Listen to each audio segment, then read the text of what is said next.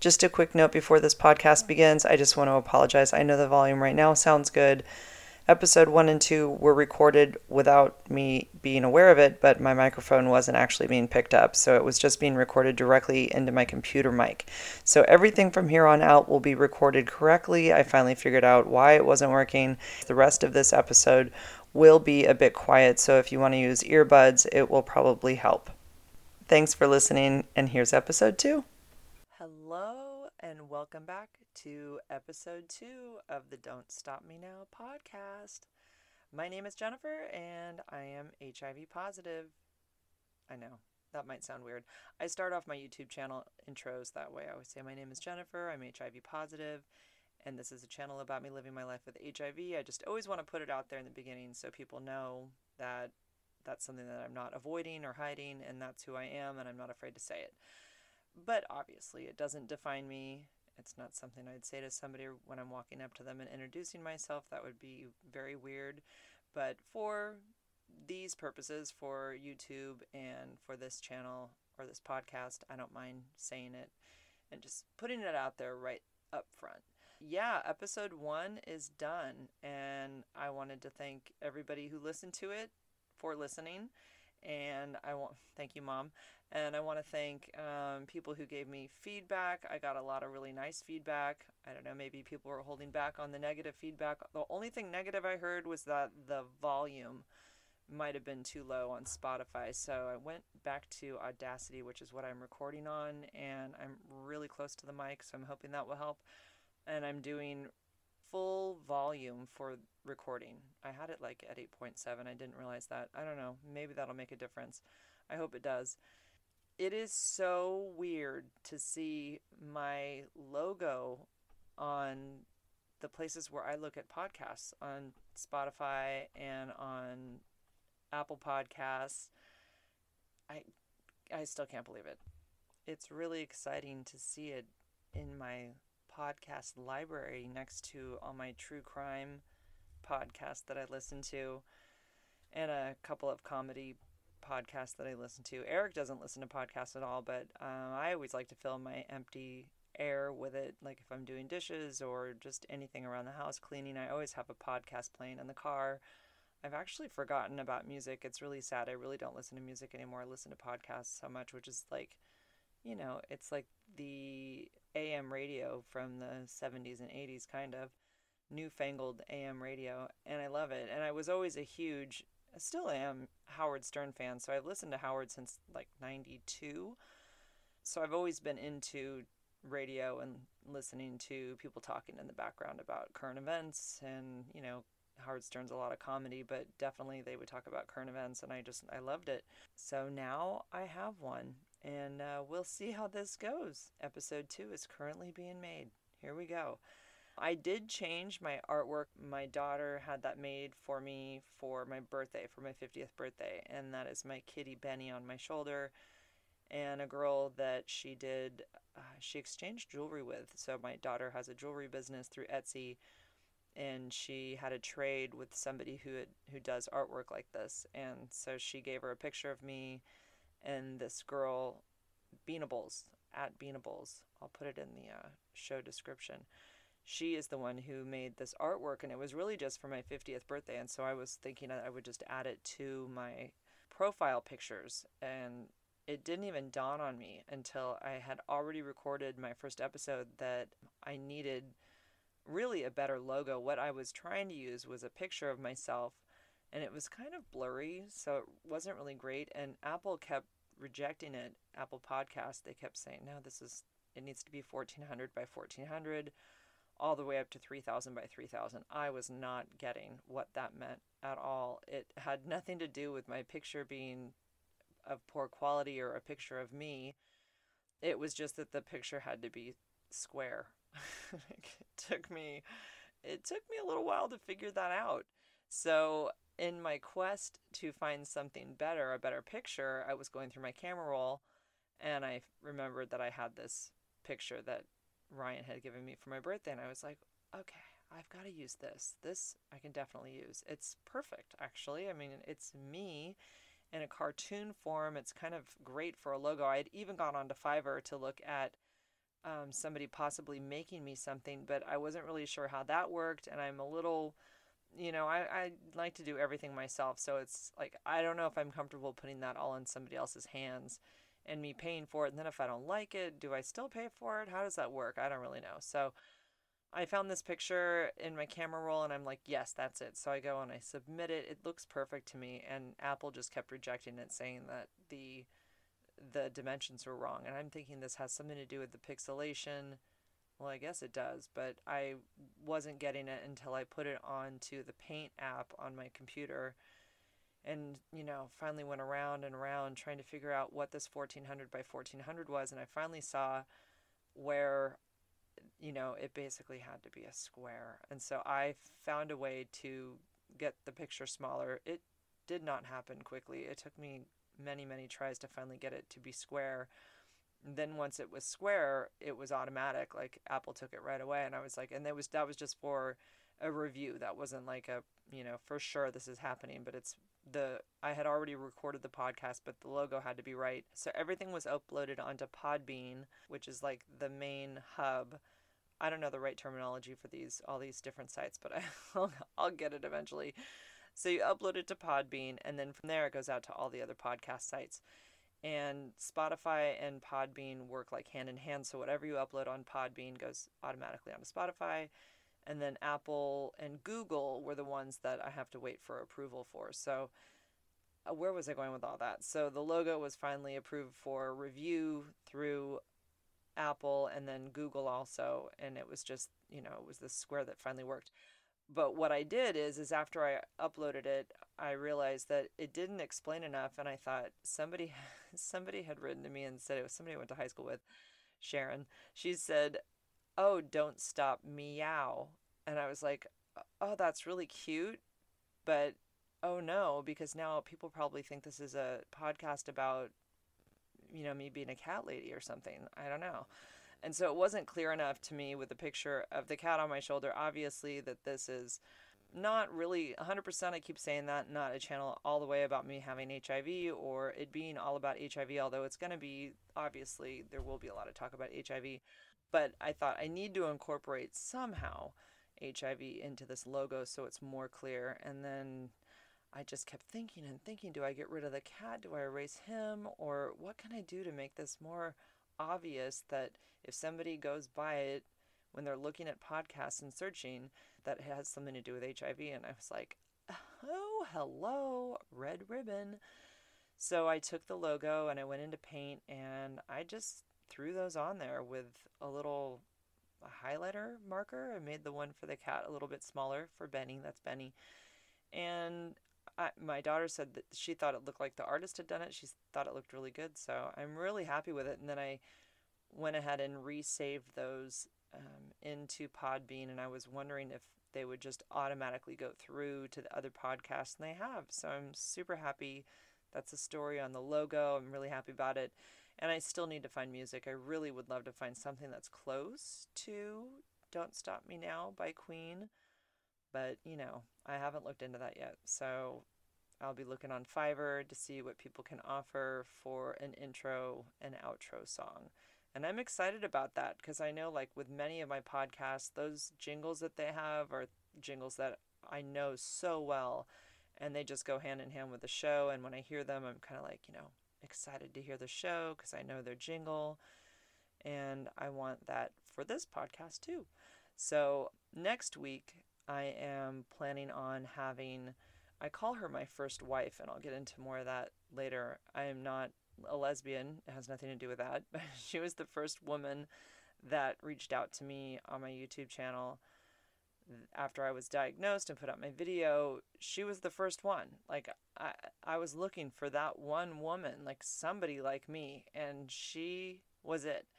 And she's in South Africa, and she has agreed to do this podcast, and I'm really looking forward to it. She and I have talked through DM on Facebook, like in real time. We've gone back and forth, but we've never ever spoken to each other over the phone. So this will be the very first time in 4 years that we've ever had a true conversation over the phone, and I want to capture all of that for my third episode. I'm really looking forward to that. And I'm so happy that she said yes to it, because she's not out about her status, but she is out on social media. And so I even said, do you want me to use your first name? Do you want to make up a name? And she said she was fine with using her first name. And she said if anybody recognizes her voice, that it's probably fine, because it would just be people that know her that already know about her status anyway.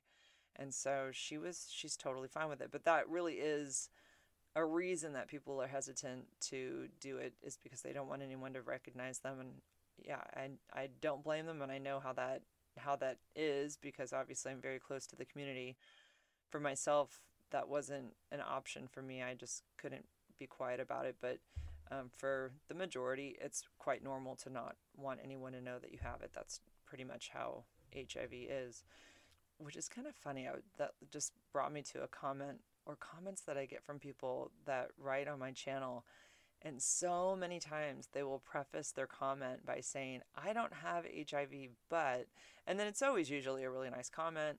And they thank me for doing, my advocacy work, or just being out there with my status. And I think it's funny that people always have to clarify before they write a comment to me that they don't have HIV. And I try to think, like, would I say that if I don't have HIV? If I was on a channel speaking to somebody who had HIV, would I want to make sure that they knew that I didn't have it? I don't think I would say that, but it's really common. Like, a lot of people say that. And it's like they just want to make sure, like, I'm on your channel, but I don't have it. Like, I just want you to know. And I don't really need to know either way. I think it's just kind of interesting. It's just something about human nature that people feel the need to share that they don't have it. I mean, yeah, be happy you don't have it. And then going back to last week's episode, I had said in there that I'm not hoping for a cure. What I meant to say is that I'm not waiting for a cure. Of course, we hope for a cure. That would be amazing. But like Eric and I always talk about, what cure is there? I mean, like, unless I'm missing it, but what cure is there for any virus? I mean, herpes doesn't have a cure. Like, there's no viruses that when you go to the doctor and you have a virus, what do they tell you? Go home. It'll get better with time. I mean, unless obviously it's HIV, but if it's bacterial, that's another story. Then you get antibiotics. But when it's viral, you're just told to go home and just, drink lots of liquids, get a lot of rest, ibuprofen, right? But there's no cure for viruses. So if they're going to find a cure, I feel like it's going to be something they've never done before. So, and although there have been people that have been quote unquote cured of HIV, the means that they were cured are not practical for the general public. These were people who had leukemia. There was bone marrow transplants included. Their donors were patients who had the gene where they couldn't get HIV, something like that. There was a lot of things that were going right for this to happen. It's not practical in any way for the general public. So as far as a cure, I just, I mean, if it happens, that'd be great, but I am not holding my breath. And when those articles come out that shed light on a cure, I get, everyone's sending me the articles. Did you see? And this has been going on for 5 years now. So of course I don't feel excited when I see them, because I know what it means. It's hype. It's just hype. They come and go constantly. And like I said, I won't feel excited until my doctor says that it really is here and you really are not going to have it anymore. Until then, I'm definitely not waiting. If it happens, it happens. That's kind of how I feel about it. So today I am going to bore the heck out of everybody who knows me, because they've already heard this a million times. So this really, the rest of this podcast right now isn't for you. If you want to just move on out and turn this thing off, I wouldn't blame you. I am going to tell my HIV/AIDS story for the people that find my podcast who have never heard of me, because that's possible. It could happen. So yes, today is about my HIV/AIDS story, and but if you've heard it before, maybe there's something that you'll catch that you haven't heard before, and you never know. I do share little tidbits that maybe I forgot, and I might end up doing that this time as well. So sit back, get something to drink, and we'll get into this. Also, I think it's really important for me to always share this story, whether it's me saying it through some type of recording, my channel or here or another podcast or speaking somewhere or telling someone in person, because you just don't know who you're going to help. And I do know that it helps to talk about this and share it as much as possible, because it is obviously one of those things that, for the most part, people do not want to talk about. So, with that said, this is where it all began. So, I'll go back to the beginning of 2016, and Eric was out here for the winter. He was my boyfriend at the time. Spoiler alert, he is now my husband. And he was here. He comes out from about November till March. It was our second winter together. So we had met in January, like right after New Year's. I think our first message to each other was like 2015. It was like January 1st. And we had been together, through March, and then we'd gone back and forth and seen each other all through the summer, and then he came back in November. And so this was our second winter together. We're on our basically 1 year anniversary. It just had happened, our 1 year anniversary. And I had just felt more and more kind of just cruddy, is all I can think of, is just tired, basically feeling really run down and achy. This started in about probably December going into January, and of course, after I was diagnosed, looking back, there was a lot of other symptoms leading up to it, but I was not putting that together with what I was feeling at that time in December and January. So I really just thought I was just, it was colder out. We were surfing, so I felt like I was getting cold from surfing, and so that was making me feel more tired maybe and achy. But I do recall subbing a third grade class, and when the kids were at recess, I remember going over to their little library area and laying down on a beanbag and just looking at the clock, and like I'm probably even putting an alarm on my phone just to give myself 15 minutes to lay there and get a breather and to try to just sleep for a second, because I was so tired and just achy. And I did it in a science classroom too. I remember laying on the cold tile floor and laying on my back with my feet on the ground and my knees up, and thought, if anybody walks in here, they are going to think I am crazy. I'm sure I put my hair on a book or something, or my backpack, so that my hair wasn't on the dirty, those floors, those science floors that are full of like dust and hair and dirt. But I'm sure I was laying on a backpack. So I do remember the school and laying on that floor also, and I think I had a break. I think I had an hour break or something, and I just thought, I've got to lay down. I cannot sit up anymore. I just feel terrible, but I didn't want to go home, because that's just not me. I always stay with my jobs and finish them regardless. It would be a very rare day that I would actually just tell them I had to go home and I was sick. But as soon as I got home, man, I was in the bathtub like every day. So very tired, very achy, taking baths every day just to deal with this achiness that I was feeling. And I was going to the doctor, it's doctors on duty here where I live, and basically it's kind of, they call it a doc in the box. So every time you go in, you are going to see probably a different doctor every time. It depends who's working that day. So I didn't have really a doctor that I saw on a regular basis. And, everything was basically being chalked up to viral, just viral, And after like 3 weeks of this, I think I went 3 different times in 3 weeks. And I know, Eric and I had only been together a year, and it's funny because looking back, Eric thought I was being maybe a little, like, not a hypochondriac, but he thought, oh, okay, well, this is how this girl works. She goes to the doctor all the time. He didn't know. I mean, we really didn't know each other that well. It had only been a year. But I said, I've got to go back. Like, I'm not feeling better. Something's wrong. And what really struck me was when I finally started to have fevers and I was having night sweats in the middle of the night. Of course, I thought the night sweats were my body's way of breaking the fever. And I thought, oh, that's a good sign. But then the fevers were happening during the day, and I just thought, oh my God, I've got to go back. So they took blood work, And the blood work came back abnormal. There was no testing for HIV at that time. It was just blood work. And it came back abnormal, and it looked like I had something going on with my sugar levels. So it almost looked like I was diabetic. And that was weird.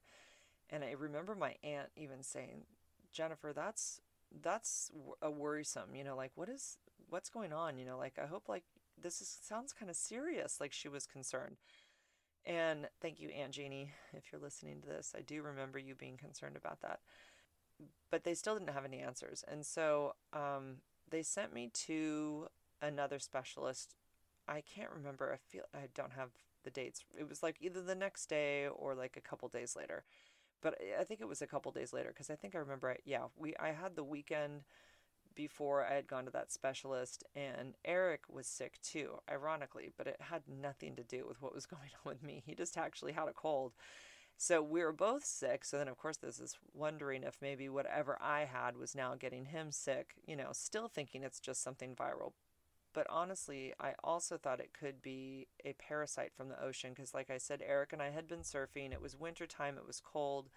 The ocean had been churned up with a lot of debris from the rivers. The rivers run down from the mountains in Santa Cruz, and sometimes I don't know, the E. coli levels in the ocean are higher. And that made sense to me. And I remembered even swallowing some water. And when I had, which was like, I don't know, a month before that, I remember I ended up having diarrhea like the next day or like later on that day. And I thought, that's it. That's got to be what it is. It's just some parasite that I somehow swallowed. And now it's just, all over in my body, and they're going to find out what it is. They'll give me some special antibiotic for it, and it will go away. That was kind of what I was thinking. So we laid through that weekend on the couch together. There's a picture in one of my videos of us laying on the couch because I was documenting things for Facebook back then. I didn't use Instagram back then, and everything was on my Facebook. So I had taken a picture of us laying on the couch, and the dog was laying above me with his feet kind of dangling in my face, and I just remember thinking, I just was like, I don't even care, whatever. I had no appetite, was totally nauseated, and Eric kept saying, you got to eat something, and I'm like, I can't. Like, I just, when you're nauseated, you don't have a desire to eat at all. That's the last thing you can actually do is put food down your throat because, it just doesn't work. So I went to the specialist on Monday, and he was an internal medicine doctor. He was there at the hospital where I had two of my kids, and that's where his office happened to be, was right there at the same location. And so he had me do blood work right away. He asked me a bunch of questions. He seemed quite concerned, and which was making me a little nervous. And he asked me if he could test me for HIV. Of course, but it was in the midst of like a bunch of other questions, and I was just like, yeah, of course, like just test me for everything. And so we talked about rheumatoid arthritis, talked about meningitis. He even said if I leave this appointment and I go home and I feel confused or anything and my fever gets higher, to go to the emergency right away. Like, it was scary. He didn't know what it was, but something was wrong. That's all that he knew, is for sure something was wrong. And so the blood work goes out, and of course I say, if you find out anything, because, I remember even people on Facebook wondering what was wrong with me. I'd written, I think, a couple posts that I had been sick and I just wasn't getting better, and it had been a few weeks and I had some abnormal blood work, and this is getting kind of crazy, and so I'd shared all that on Facebook, and people were having their guesses and please let us know and all that. And so I said to him, yes, please let me know if you find out anything. I want to know as soon as possible. So I went home, and just everything was such an effort. I just went home and laid on the couch. I probably took a bath first, and then got enough strength to get the pajamas on and go lay down on the couch. And around 7:30-ish, so it was probably about 3 hours after I had left the lab, and they drew a lot of blood. I took a picture of that even for my Facebook and said, I'm here getting blood drawn, and it's a crazy amount of blood, and God, I hope they find out what the heck is wrong with me. And in my mind, I'm thinking whatever it is, I would be able to share it with people. But yeah, again, HIV was not on my mind at all. And so the phone rings and it's him and Eric sitting across the room from me. Again, I'm on the couch and I remember sitting up and listening to him, and it was a very short conversation. I just remember him saying that he doesn't really know how to tell me this, but he did get a positive result for something. And I'm like thinking, what is he going to tell me? And he says, you tested positive for the HIV antibody. And I'm really sorry. And he said, but then, like, in almost the same breath, he says, and he's kind of speaking quickly from what I recall, and he's telling me that this is, a possible false positive, that he's seen this before, and, don't get too concerned yet. He's going to do more checking. He wants me to go see a colleague of his the next day, which would be an infectious disease doctor that worked in the same office or practice where he was. And everything else after that was a bit of a blur. I don't really remember that we spoke much more. Eric's across the room with his eyes open and mouth like, what did he say? What did he say? Because he could see that I'm like I'm just in shock. And I even said, like, I know I had my hand on my forehead and I was like rubbing my forehead and going, oh my God, like what? And I'm already super sick. Like I feel terrible. So then hearing the words or the letters HIV associated with what's making you sick, and then of course everything that comes with it, all the stigma that just hit me like a ton of bricks. I just felt like I'd been run over by a truck. I could not psychologically really handle what I was hearing at that moment. And Eric's asking me what it is, and I'm looking at him, and like all I could think of, well, that's over, because there's no way like I'm going to tell him this news and he's going to stay with me. And also, there's no way I can't not tell him what he just told me, what the doctor just told me, because there's no getting out of this. He's right there. Not that I wouldn't have said anything anyways, but it was kind of like there was no running from this situation. I had to tell him right then what he told me. And he said it was HIV. And I thought, my thoughts about Eric towards me at that moment were, he must think that I am a very bad person and that there's a background to me that he's really unaware of, and that this woman that he was very attracted to, it's not who he thought I was to him. And that's what I thought right away. And I understood that because I felt like I'm not this person anymore. Automatically. Like I'm not a mother, I'm not a wholesome mother. I'm a dirty mother, and I've clearly done something wrong, and I am being punished, and I am in big trouble, and I can't believe that I have jeopardized my life by dating. I must have done something wrong, because why else would this have happened? So all of those feelings and thoughts are swirling around in my head. I'm looking at Eric and telling him this, that it's HIV. Well, strangely, he immediately thought it was him, that he must have given it to me. And so he's concerned right away because he remembers that like a year prior, or more than a year prior before we met, he had a really bad sore throat. And the funny thing is though he did have strep throat and he was taking antibiotics for it. He tested positive for strep, but he still wondered if maybe that was HIV in some way. And then my daughter comes down. She's 15 at the time. It's my oldest daughter. And she gets on her phone. I honestly was too physically ill, and I was too psychologically just I don't even know what to call it. I couldn't think straight. I was too upset. My head was spinning. My whole world was spinning. So to try to get on my phone and start researching HIV and what it all meant, and I honestly didn't know if I could even handle seeing what it meant at that moment, because I didn't know what I was going to find if I looked it up on the internet.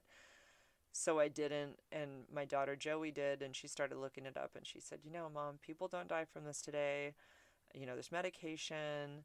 And in my mind, in the very beginning, even for the first few 4 or 5 days, I thought I was probably going to have to find a doctor and spend tons of money to go see a specialist. Like, I'm thinking there's probably only specialists in San Francisco. It's probably really expensive. Will I be able to afford this medication?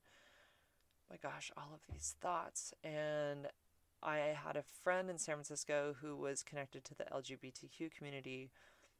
I think I spoke to her that night, and she got in touch with some friends, and some of them knew right away that I needed to have two things that I needed to know right away about my blood. I needed to know my viral load, and I needed to know my CD4 count. And I remember hearing those things. Of course, this is now a very big part of my life, and these two terms are just part of having HIV, and they just come with the territory. But I remember hearing those two things and just being like, what have I gotten myself into? Oh my God, what is this viral load, CD4 count? What are these? Like, what?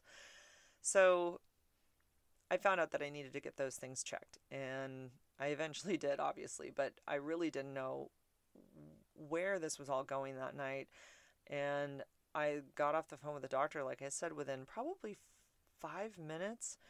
5 to 10 minutes. I didn't feel like it was that long of a phone call. And I had to somehow figure out, and this is not unusual. I know lots of people who have gone through what I've gone through, where they got the news and there was no assistance or any kind of support. And I know one woman who got her information while opening her mail for life insurance. And that's where her results were. While she's opening up her mail in her car, and she reads in the life insurance denial letter that she's HIV positive. I mean, can you even imagine? Can you imagine?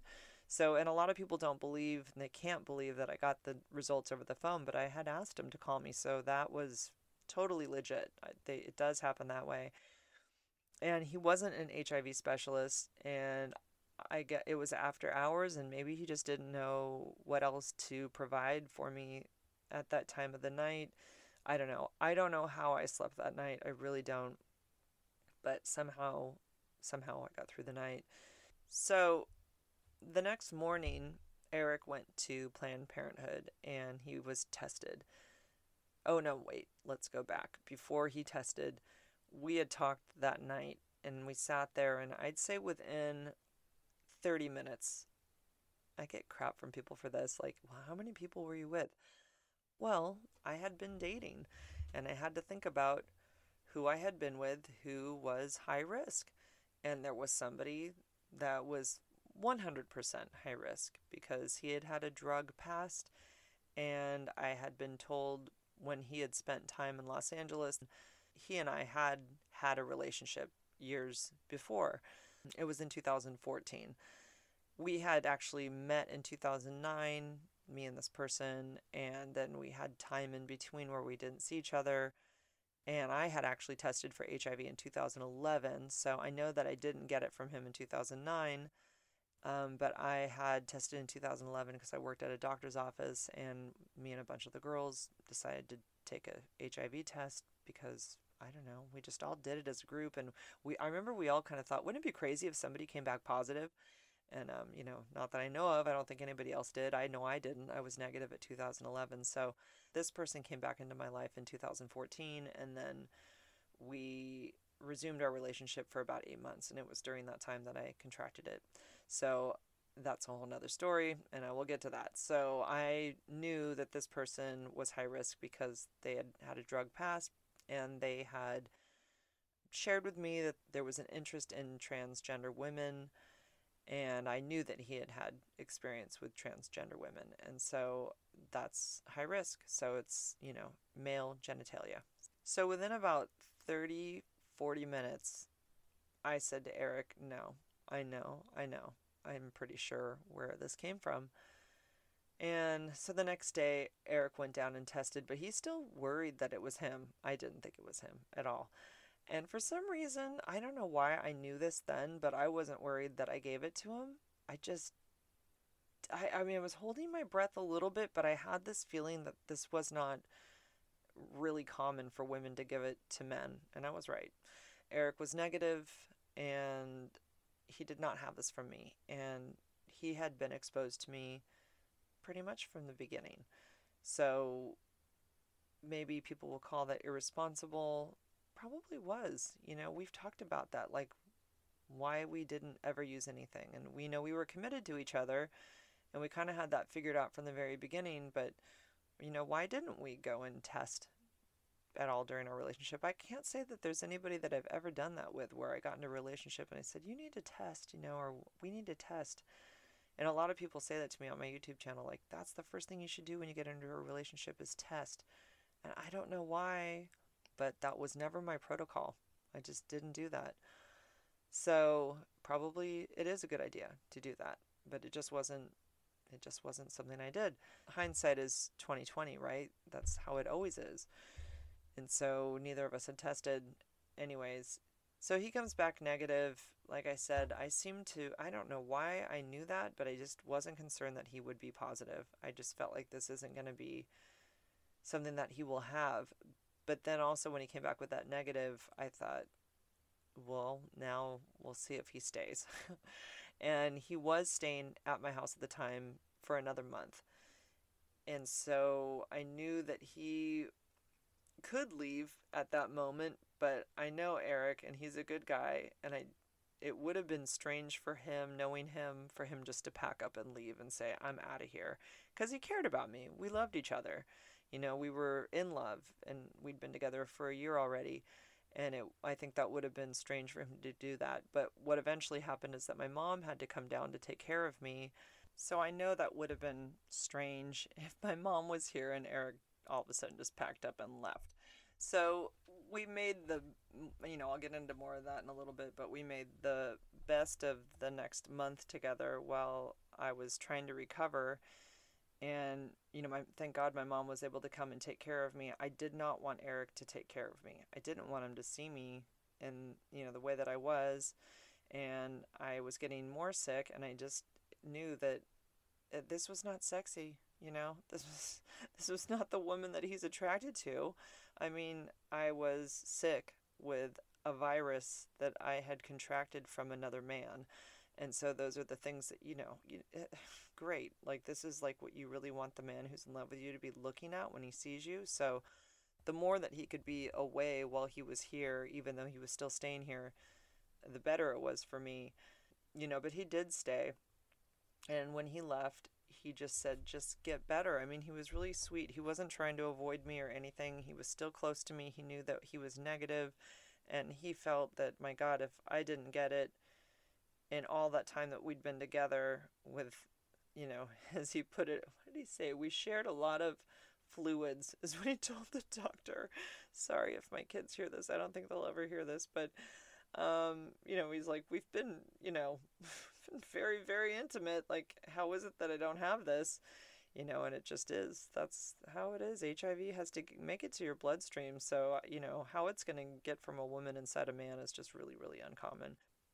And okay, so I had basically figured out that evening who it probably was. And it took me about 4 days to get a hold of that person through contacting his cousin through Facebook and asking her if, he had been sick. And I hadn't spoken to him really, and I don't think I had at all. Well, about maybe like a month or two after we broke up, I had some stuff we had to exchange from each other, but that was it. And then we went our separate ways. And it wasn't that there was a lot of animosity towards each other. It was just over, and we were moving on with our lives, and I had no reason to contact him after that. But he found out that he was HIV positive about 2.5 months after we broke up. And so that was at the end of 2014. He found out. We broke up right at the end of August of 2014. So before the end of the year, he knew he had HIV. He knew I'd been exposed for all that time. And he didn't call me, which is fine. I know people get really mad about this on my YouTube channel. And they say he should be in jail. And no, he shouldn't be in jail. So he didn't know he had it. I know for sure that he did not know that he had it. I knew him very well, and if he had a cold, I heard about it. If he had HIV during the time that we were together, I would have known, and he would have known because we would have talked about it. He wasn't hiding anything. So he'd been sick. He'd been having stomach issues the whole time we're together. He had diarrhea all the time. We thought maybe he had colon cancer. We couldn't figure it out. And he had said to me, I had shared needles for drugs when I was in Los Angeles with the girl that I was dating, and I'm pretty sure I tested for HIV. I'm pretty sure, like, he couldn't remember. And he said, but he had no money. And he said, if you want me to test for it, this is, of course, back in 2014 when he was living with me. If you want me to test for it, I can, but I don't have any money. You're probably going to have to pay for it. And I'm a single mom of 3 kids. And I'm thinking, how am I going to, I don't know maybe it's $200. I have no idea. So I said, we'll go with what you think. Hello. And we'll just ignore the fact that we think that you are, negative. We're just going to, pretend, basically, that you don't have it. I don't mean it like that. I really, if I thought he had it, then I think we would have looked into it more, but we didn't. And so I don't know if we were just living in la la land or what, but anyways, he had it. And I don't know why, because there were so many signs there, how we didn't think it was HIV, but I just recall him saying that he was pretty sure he was negative. Pretty sure, pretty positive he was negative, but he wasn't. And so when he was diagnosed, he had been getting sicker, and so that's why he was finally tested for HIV. He was in Sacramento at the time when he tested, and I live in Santa Cruz, which is about 3 hours away. So his county clinic, what should have happened is you give the name and number of anybody who's been in contact with you while you think that you have had HIV, and they'll contact those people for you. And it's really the safest way to go, really, because HIV can lead to legal issues. It can lead to violence. There's so many things that can happen when someone shares that they have HIV and that they've exposed you. And so then also, their secret, and that goes against HIPAA guidelines. So, unless they want to share it with you. But legally, if you have HIV, you do not have to contact the people on your own. You can give the names and numbers of the people that have been exposed to you, unknowingly, and they will contact them for you. And that's exactly what he did. But I never got the call. Why I never got the call, I do not know. I do believe with everything in me that he gave my name and number to the clinic. He did not hate me. He wouldn't have done that to me. And when he found out that I had it and that I was very sick, he was devastated. He didn't have a bone to pick with me at all. He was genuinely upset about it. And, he even owed me money, and a check for $1,000 came in the mail like 2 weeks later. I'm sure he didn't even have that money. I don't even know how he got it, probably from his parents. But, maybe he was concerned I was going to sue him. I don't think so, but he did send me some money that he owed me. So that was actually kind of nice. I would never go after him legally. I didn't have that vengeance. That's not in me. I was more upset with the clinic that they didn't contact me and why they didn't. So, of course, our county looked into it, our county clinic, and we never got an answer. We couldn't figure out why they had not contacted me. But I always look back and I think that if I had been contacted, I would have known really early on. I would have been on treatment. I would have never gotten sick. My story wouldn't have happened the way that it did. I never would have gone public. I never would have been able to help all those people. So I did tell him at one point, like, I'm grateful that I didn't find out. I'm grateful that I've gone through everything I did, because it put me where I am now, and it made everything happen the way it was supposed to happen. Really, because if I had found out early on, again, I would have never made a YouTube channel. I would have never talked about it, for sure. It was because I got so sick and because I got better that I decided to share my story. And that was really 100% why. And I wanted to find another woman who had gone through what I did, because my symptoms were missed so much, and they were all there. The yeast infections, the reoccurring yeast infections, they weren't just reoccurring. They were the worst yeast infections I've ever had in my life. And it wasn't anything you could see.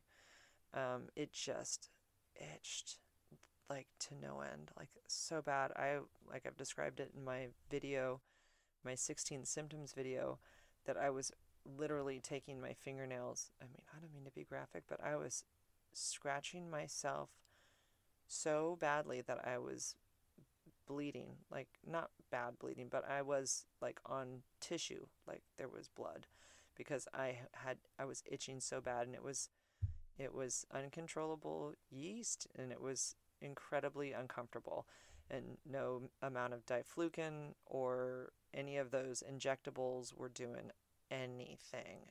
So there was that, and I had a swollen lymph node, and lots of sore throats over time, over the period when we broke up. And I realized my initial symptoms when I seroconverted was when I just had this 4-day rip roaring headache. And I never had headaches, so it really stood out because I just remember this one moment where I was looking over at my daughter in the car, and I could just barely even like look over at her. It hurt so bad. And it was just so strange because like I said, I just never have headaches. So I remember that.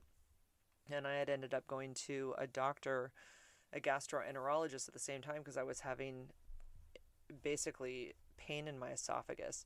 And during that appointment, which was about 3 weeks after the person that gave it to me, after he left, it was about 3 weeks after we broke up when I had that appointment. And I had said to that doctor that I'm having this pain in the base of my esophagus, like from kind of where your solar plexus is. I was having pain right there, like just uncomfortable pain. And I'd had that pain before years ago in college when I took azithromycin, and I had a reaction to it. I'm someone who just can't have that for whatever reason. I'm not allergic to it. I have a weird reaction to it.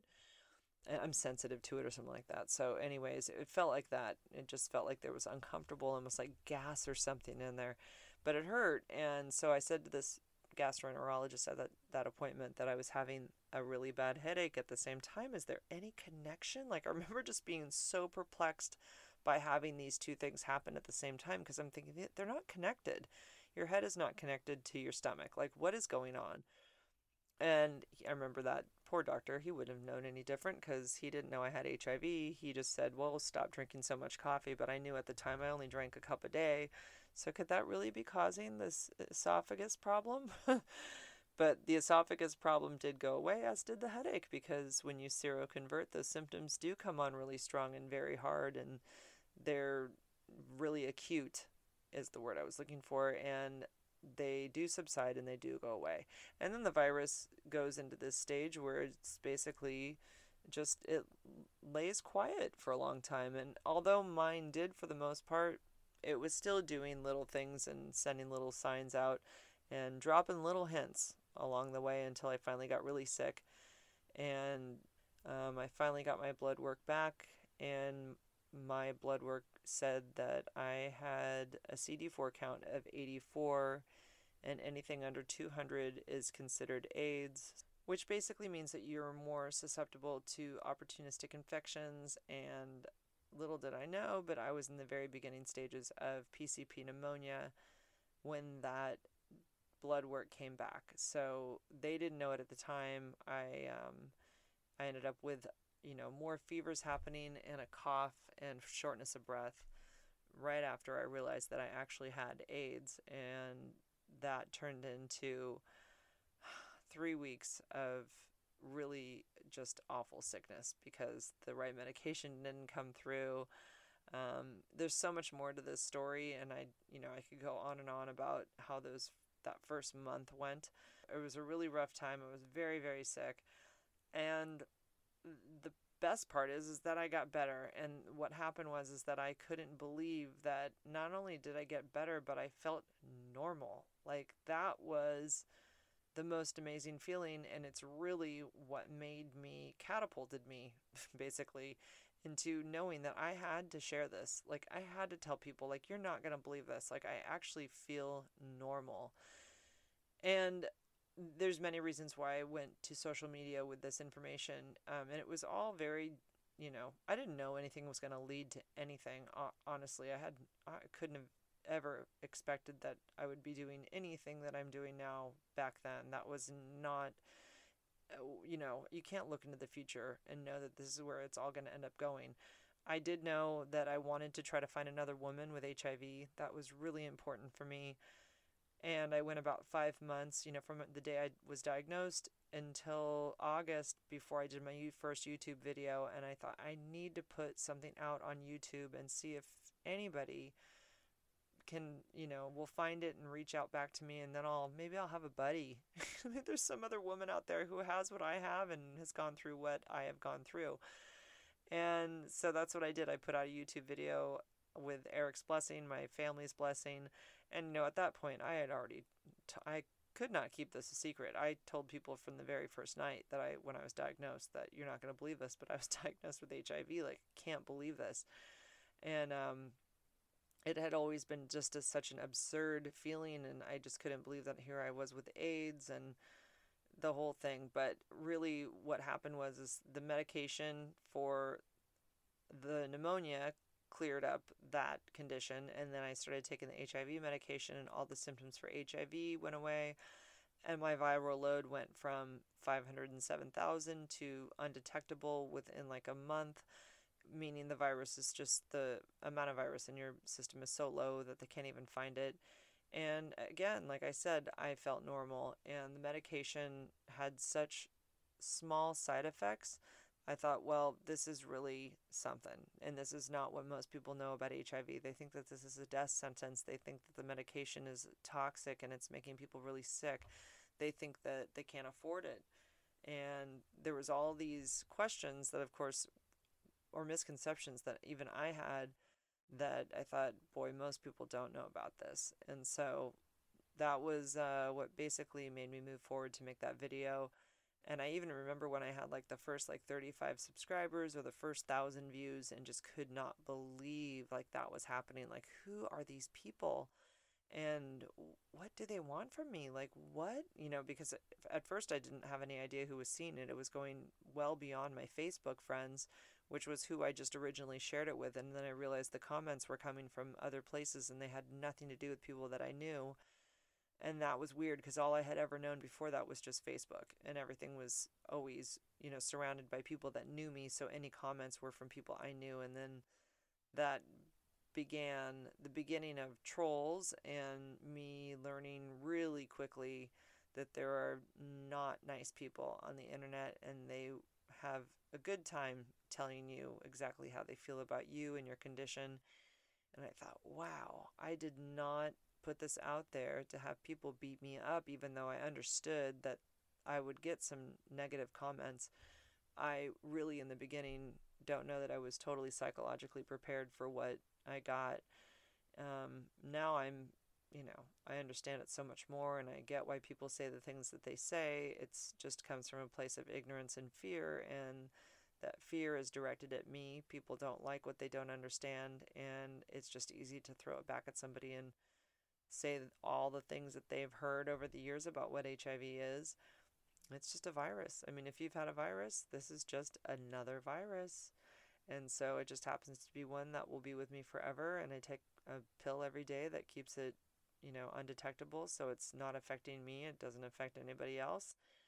And there's so much more to it. But that is basically my HIV/AIDS story. I didn't really get into all of the medication issues and why I got so sick. That's kind of detailed, and that's all in my videos. But there was some confusion in the beginning, or lack of accessibility for me in the medication that I needed. And it is in my videos. I have a whole playlist on my HIV/AIDS story, and I get into all of that and what happened. But I got really, really sick, and maybe more sick than I ever needed to be. But it's things happen with insurance and medication, and I don't want to say that I slipped through the cracks, but in a way I felt like I kind of did. I just got really sick. So I'm super happy to say that I'm here today, and I'm very, very healthy, and all is well. So thank you for joining me for my second podcast. I apologize if you've heard this story a million times, and I probably forgot stuff for those that have never heard it. I tried to remember as much as I could, sometimes dates, and I've probably left out something really major, and I'll remember next week and say, I cannot believe I forgot to say that, but that happens. So I probably probably have done that. Hopefully, I remembered everything that needed to be said for those who have never heard my story and they know more about why I came out publicly and yeah, what I'm all about and why I'm doing this. So, okay, I'm gonna cut it off there. I hope you are all well, and I hope you have a great week. It's Monday. Enjoy the week. Enjoy this last week of September. We're almost into October here. All right, guys. I will see you next Monday with a new episode. I can't wait to share my interview with Miss Catherine. If you'd like to be notified for any of my upcoming podcasts, be sure to subscribe. If you'd like to help this girl out, then please rate, review, and share. Thanks, guys.